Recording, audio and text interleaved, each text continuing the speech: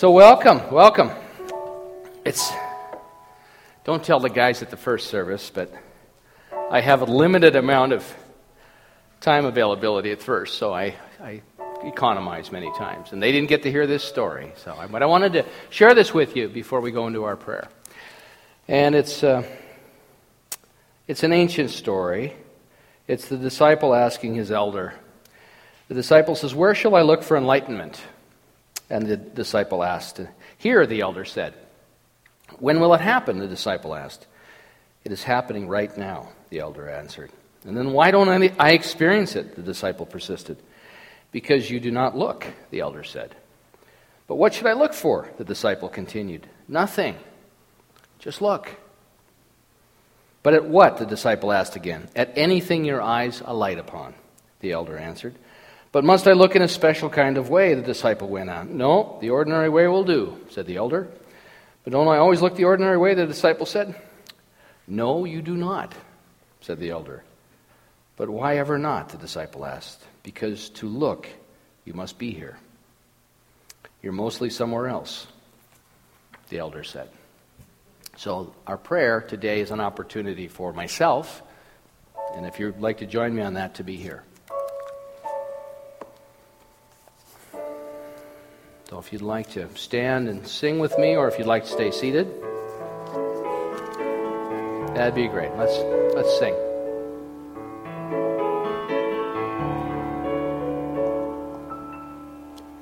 In this very room, there's quite enough love for all the world, and in this very room, there's quite enough joy for all the world. And there's quite enough love and quite enough power to walk through your every fear. For Spirit, one Spirit, is in this very room, in this very room, in this very room. So know with me, one life, perfect life, God's life. And as I turn my awareness to that, I'm fully present in this moment with you. And I'm basking in that conversation. When deep calls unto deep, deep answers always. And so I give thanks this day, knowing that every good thing is available. And I have the vision and the eyes to be present with it and see it. It is wherever I look, in the face of my brothers and sisters on this Thanksgiving weekend, in gratitude and appreciation for life, for opportunity, for new ideas, new possibilities. And so I give thanks. I give thanks for this beautiful community, this beautiful, vibrant, dynamic community. I give thanks knowing every good thing for myself, for each one of us, reveals itself in the right and perfect way. And in this moment, my vow is to take that insight, that awareness, that new idea, and apply it in my life in a meaningful, powerful, wonderful way. And for this I give thanks. And together we say, and so it is.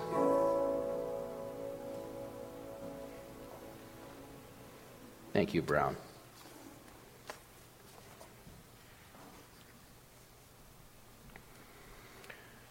So today is our Thanksgiving weekend, this long weekend, and it's always wonderful to be together and have the opportunity. For me, I'm so grateful. I just stand in such tremendous gratitude today to be part of this teaching, this tradition, this wisdom teaching that has transformed my life and my participation in life in amazing ways over the years. Gratitude is a very powerful tool. Gratitude attracts what we want. Consciously aware of our blessings and to be grateful for them. What it does is not just simply saying, well, you should be thankful, because I've heard that. And sometimes when people say that to me, I wasn't willing to go down that path. But what it does is it activates a vibration, a frequency, Because what it requires us to do in order to step into it in a real way is to focus. And what we focus upon, we become. That which we dwell upon, we become. So gratitude is a tool for focusing more clearly on what we want in our lives. And as we know, and that's the same around blessings. To count our blessings, the gratitude journal, if some of you have those practices in your lives, you know how powerful it is. What it does is it realigns our thinking, because our minds are such amazing, amazing vehicles of possibility and potential. Ernest Holmes said, and one of the things I love about our teaching, he said, it has been said that talent does what it can. Talent does what it can, but genius does what it must. And I think our teaching, and one of the phrases that I use a great deal is that I want to live for my genius. And that is a revelation. But if I'm to accept what Dr. Holmes and many of the wisdom teachers that have come down through the ages have shared with us, within all of us are gifts and talents and amazing opportunities for the new expression of life and the continued expression of life. I wanted to share with you some wonderful stories about genius today, because for me, the genius that I'm surrounded by is just such a powerful opportunity and an inspiration. I was watching a presentation by J.J. Abrams, and J.J. is the producer of Lost, the TV series Lost. It's no longer on the air, but it ran 6 years, and Laura and I have been kind of going through it. We've actually bought the set, and we go through the years, and it's amazing and fascinating. And so he gave a talk on TED, which is Technology, Education, and Design, TED.com if you're looking for it. And in it, he talked about his influences. And when he started talking, immediately had me hooked, because my greatest influence in my life, the guy that really laid the possibilities and the opportunities for me, was my grandfather.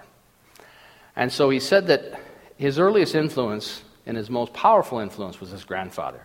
So if you're a grandparent, it's a wonderful opportunity to impart some things beyond the survival mode that a lot of parents get caught up in. But he said his grandfather had a electronics store back when he was a young boy, back in the 70s. And what his grandfather would do is he'd bring a gadget over to the house. He'd bring a phone over, he'd bring a radio over, and he said he'd let him take it apart, and he'd look inside and see what it was. And he said it was fascinating to look at all the circuitry and see how it worked. And he said his grandfather was just an amazing guy in terms of inspiring curiosity and the things that opened his mind and his thinking up. He said he also would gift him with tools, and he would encourage him to make stuff. And so he said, I'm 10 years old, and my grandfather, he said he started lobbying because he knew he could work his grandfather a little bit for stuff that he was longing for. And he called up his grandfather and says, Grandpa, I really need this Super 8 movie camera. He said, I'm 10 years old, and Grandpa's on the phone, and then Grandma got on the phone, and she said, hear Grandma say, Harry, it's a good idea for him to be doing this. It's better than the drugs. So they bought him the phone. And he said that his grandfather really inspired this curiosity and this ability to think in a different way. He said his grandfather took him to a magic store in New York City, and they went up the elevator, and as soon as you get out of the elevator, you're in the store. And he said it was the neatest store. You're just in it, and it's all these great magic tricks. And he said he bought him a box that said Tannen's Magic Box. And he brought it on stage in the presentation at TED, and he turns it around, and it says $15. He said, $15 for $50 worth of magic. He said, it's a good deal. And he never opened it. To this day, he's never opened it. He said, I'm not a hoarder. I don't save a lot of things, but I've had this box with me. It sits in my office. And what it represents for me is my grandfather. Because what my grandfather taught me was infinite possibilities, hope, and potential. And he said, so this is precious to me. He said, I'm drawn as an artist and as a creative individual to the infinite possibility. And I thought, this guy's he's talking our language. Dr. Holmes talked about it. Talent does what it can. Genius does what it must. And so he was talking about when he produced Lost. He said they wrote the 2-hour pilot. They had 11 weeks to write it, cast it, film it, and get it to the production company in 11 weeks. And he said that tight timeline, one of the things it did is that they weren't allowed, they never got into doubt or questioning. They just did it. And so if you've seen it, it's this multi-layered story. I mean, it just goes on and on. It's endless. Sometimes you're like, man, oh man, I want to know what happened over here, and they're on this story now. But it's fascinating. And there's a lot of theories about what the setting represents, which is great because it's mystery. And he said that's the thing about mystery. He talked about that. He talked about mystery leads to innovation. Mystery leads to innovation because we don't know. What wants to happen here? What do we want to give birth to? And he talked about this box that he's never opened, representing the mystery. He talked about the blank page, filling the blank page with imagination. Imagination, he said, is more important than intelligence. And he's speaking to a group of scientists. But he said imagination is more important than intelligence. And then he said, stories are our mystery boxes. Our stories are our mystery boxes. So when I came in the doors of this teaching, and I think we can all remember when we first found the teaching or came in the door. For me, I didn't know any other way of being but suffering and fear, worry, lack. I mean, I saw people thriving, and I thought that'd be a nice idea. I'd like to try that sometime, but I just couldn't get there. So, but that brought me in the door. And so what we teach as a community and as a movement is our lives are a blank page today. And there is mystery. There is the unknown because we don't know. But what we can do is direct faith in a way. And so we get an opportunity to look at what's inside of us. We become the mystery box. What's inside of us? And then as we do the spiritual practice, as we move through the levels of awareness, we move from the victim consciousness, which I was when I came in the door. I just described it to you a little bit. And then you move into this idea that if you do affirmative prayer, if I work with a practitioner, if I find a good minister, if I get into class and I start to reformulate my core beliefs, I can start to direct my life. I can start to direct my faith, and I can start having new experiences, which is amazing. Man, I love that. This is perfect for a guy like me. I got all kinds of ambition. But then to move into the next portal, the next kingdom of awareness, which is co-creation with the infinite. They call it the third kingdom in the paradigm I'm speaking from. There's 4 kingdoms. The first one is to me, victim. The next is by me, which is that I'm directing my life, master of time, space, and dimension, and I'm going to go to Europe. Then you move into the third kingdom, which is as through me, which is that there's no separation. And then the fourth kingdom is as me, complete oneness. And so what a beautiful journey. And when you understand it, you realize, wow, I'm still the blank page, even today. Found this teaching in 1980, still doing the work, still giving birth to the ideas and the opportunities. But what's happened for me is that I've gone from the despair of it and realized, oh my God, it's never going to change, it's never going to get better, to realize, man, I can't wait to see how this turns out. This is amazing. Look at this. You know, I used to joke around. I'd say, I have enough money to live the rest of my life as long as I'm dead by Wednesday at 12 o'clock. And I realized, I got to stop affirming that. I thought it was very funny when I heard it. And, I don't want that to be I don't want that on my, I'm not going to have a tombstone, but if I were going to have one, I'm in the recycling program, so. Yeah. Smaller footprint. If any of the parts are usable when I'm done with them, you can have them.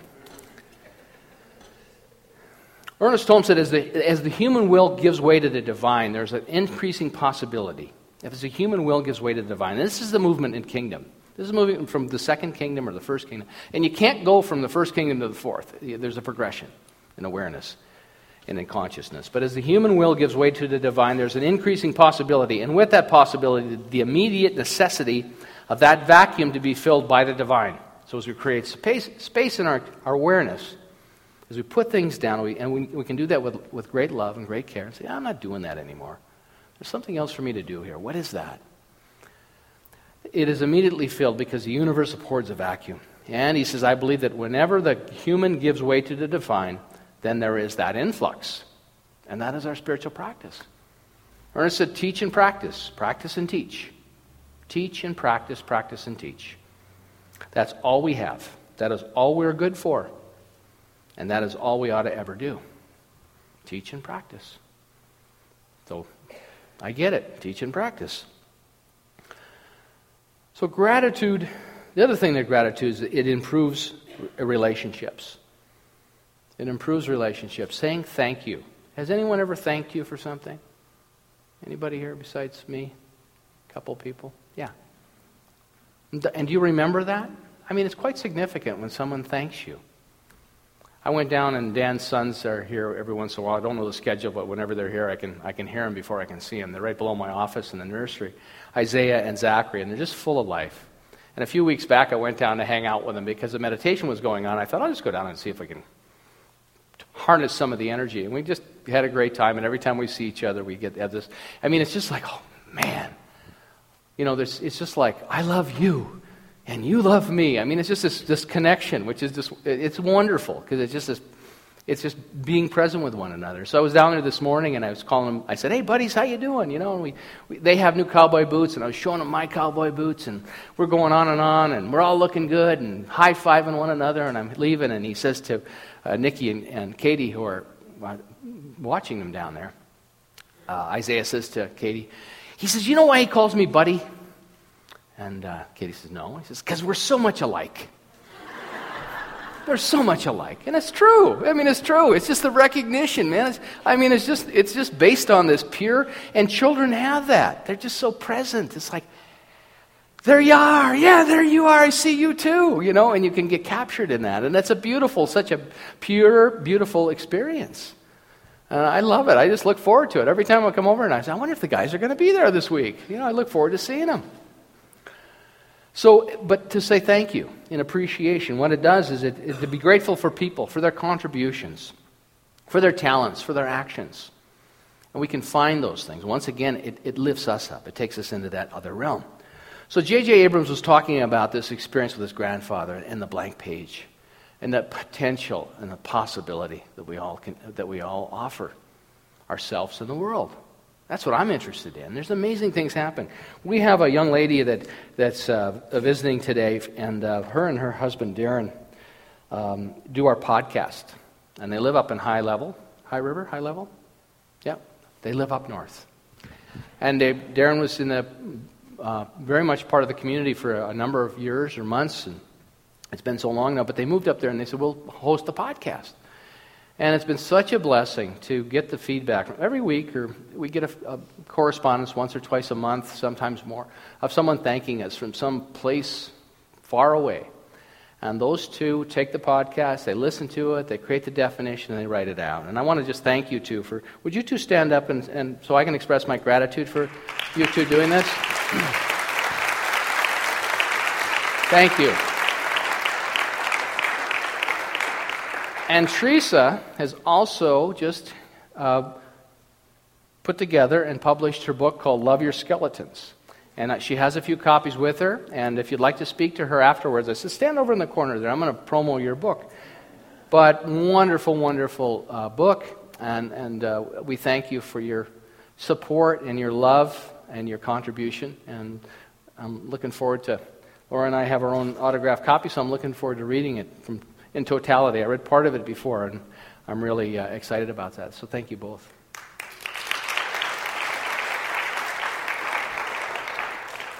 And so here's an example of genius expressing. Genius does what it must. I was reading statistically right now that over 50% of authors on the planet right now, I think it's about 53, 54% are female. And there's a shift taking place energetically on the planet where in a lot of, especially in the third world countries where there's been so much male dominance, where it's been very much about a patriarchy, it's shifting. And not that it's shifting out of balance, but it's coming into a balance that we haven't seen before. And there's a lot of research around it. And so, and the written word is just so powerful. So genius is, here's genius at a local level. Here's service and love at a local level. Here's people that for the kindness and generosity of their heart, just say, we want to help you with these podcasts.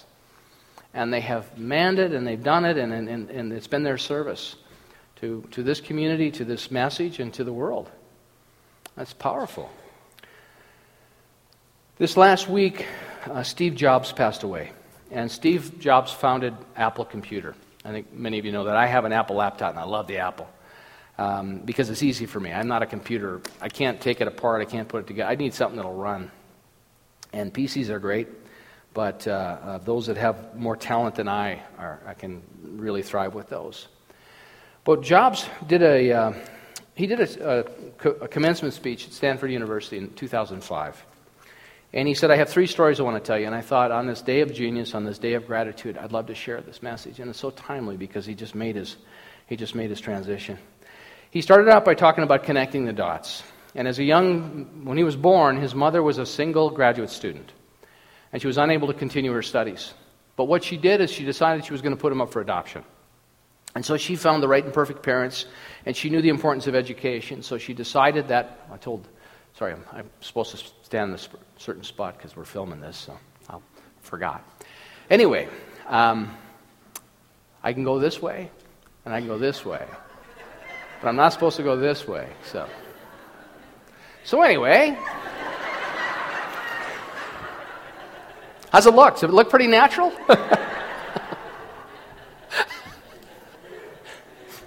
Anyway. So Jobs' mother wanted him to be adopted by college graduates. That was one of the things that she was really adamant about. And so he was born, and all of a sudden the parents that had lined up and they'd done the screening and it all looked perfect decided they didn't want a boy, they wanted a girl. So the adopted parents turned him down. And so they called the next people in line and said, would you like a little boy? And they said, absolutely. Well, it turned out the 2 parents that took Steve Jobs as a baby, neither one of them had college education. But what they did is they said, we will make sure that he gets to college. So they raised him, and they stayed in touch with the biological mom, and he got to college age, and he selected Reed College. And Reed College is one of the most expensive universities in the United States. He went for 3 months. He realized he'd chosen this college, and his parents, who didn't have a lot of money, they were spending every nickel they had to fund his college program. And so after 3 months, he looked at it and he realized he was studying things that he wasn't connecting with. He dropped out. And he said it was a magical time for him because he dropped out of college. But what he started to do, rather than go to the classes he had to go to, he started going to the classes he wanted to go to. So he spent another 18 months just dropping in on classes and learning stuff he wanted to learn. And he said it was great. And he said, he slept he slept wherever he could sleep because he didn't have room for money or for accommodations. And once a week he would travel across town to the Buddhist temple where they gave a free lunch. And he said, look forward to it. He said, it was wonderful. And he started studying, because Reed College was known for its calligraphy. Beautiful calligraphy. Everything on the campus was in this beautiful calligraphy. And he started going to the calligraphy classes. And he said there was all kinds of neat typography, and he learned about spacing of letters, and he learned about style, and he learned about all these things that allow people to read and learn more efficiently. And so he did that for 18 months, and then he went out in the world, and 10 years later he developed the first Apple computer. And he said the amazing thing was that all that information, all those classes he dropped in on, he wasn't even paying tuition, because he couldn't, but he was dropping in. All that information showed up in how they manufactured the Mac. And he said, because the PC stole everything from Mac, it influenced them too. So, for you guys that love PCs, it came from the Mac, according to Jobs. But he said that those 10 years of design showed up. And he said what he learned from that, connecting the dots, because it seemed random at the time. Connecting the dots, he said, you have to trust in something. Believing that the dots will connect. This is such a powerful, powerful message. It's not random what's happening to you. It's not random what happens to me. The things that are precious are showing up in our experience, so we can hone the mastery and the awareness around them, so that we can either live from it or master it. And so he's talking about that, believing the dots will connect. He said will make the difference in your life. So he's telling his thousands of Stanford graduates this idea. He said, and he still never graduated from university. Then he talked about love and loss, his next story. He said that when he was 30 years old, he had started Apple Computer. When he was 30 years old, they had brought in a manager to work with him, and they got along really well for about the first year. And then there were problems. And so then they went to the board of directors, and the board of directors sided with the guy they brought in. Hi, guys. And they were... And he was fired. He said, here, imagine you start your own company and then they fire you.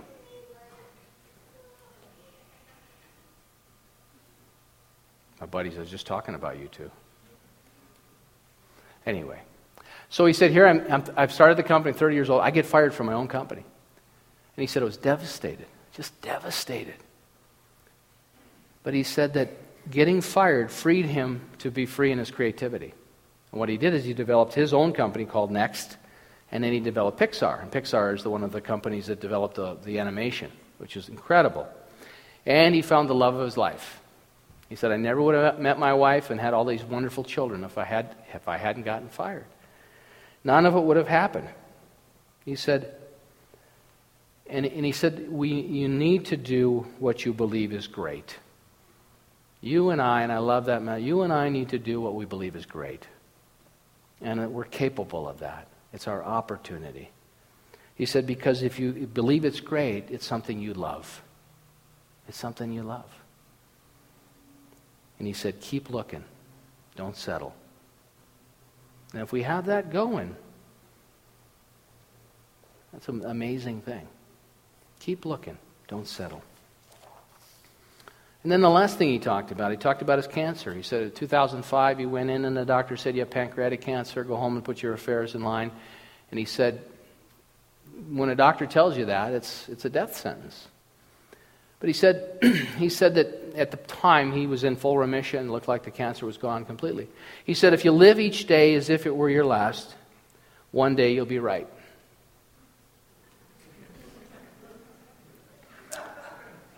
If today was the last day of my life, would I be doing what I'm doing?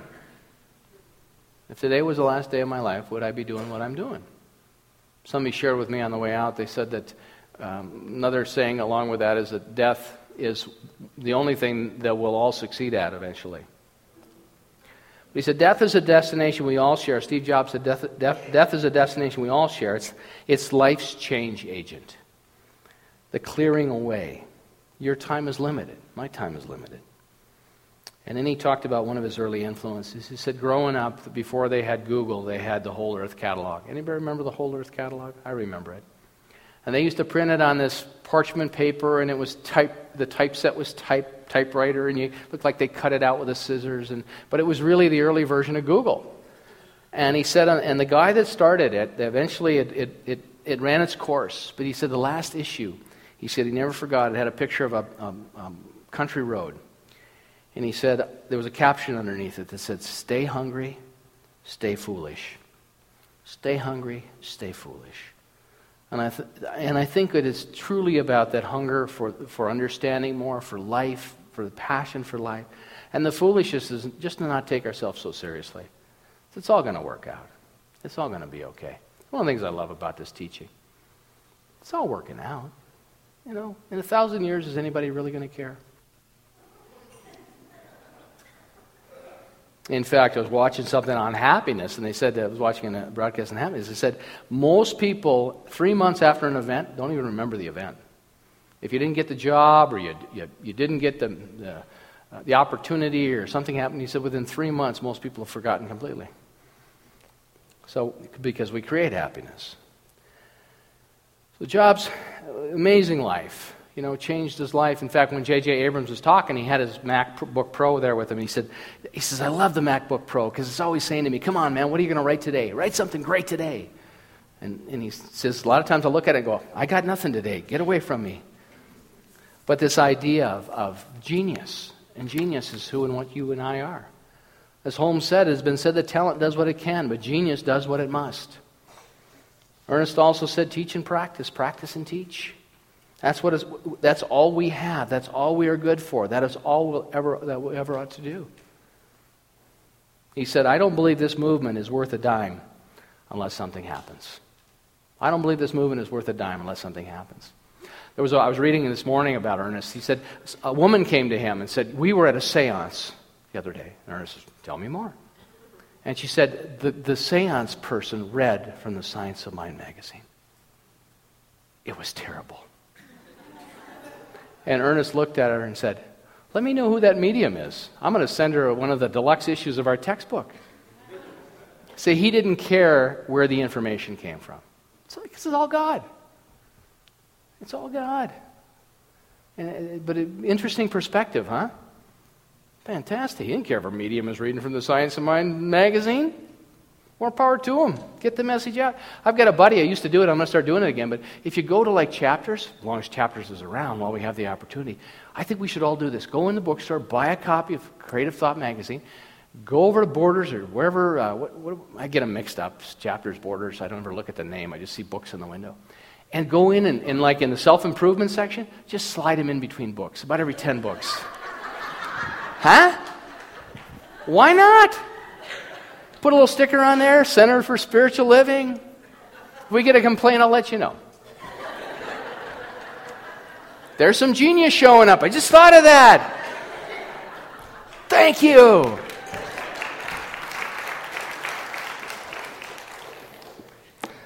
Gratitude reduces negativity. One of the fastest ways to improve your mood is to go to gratitude.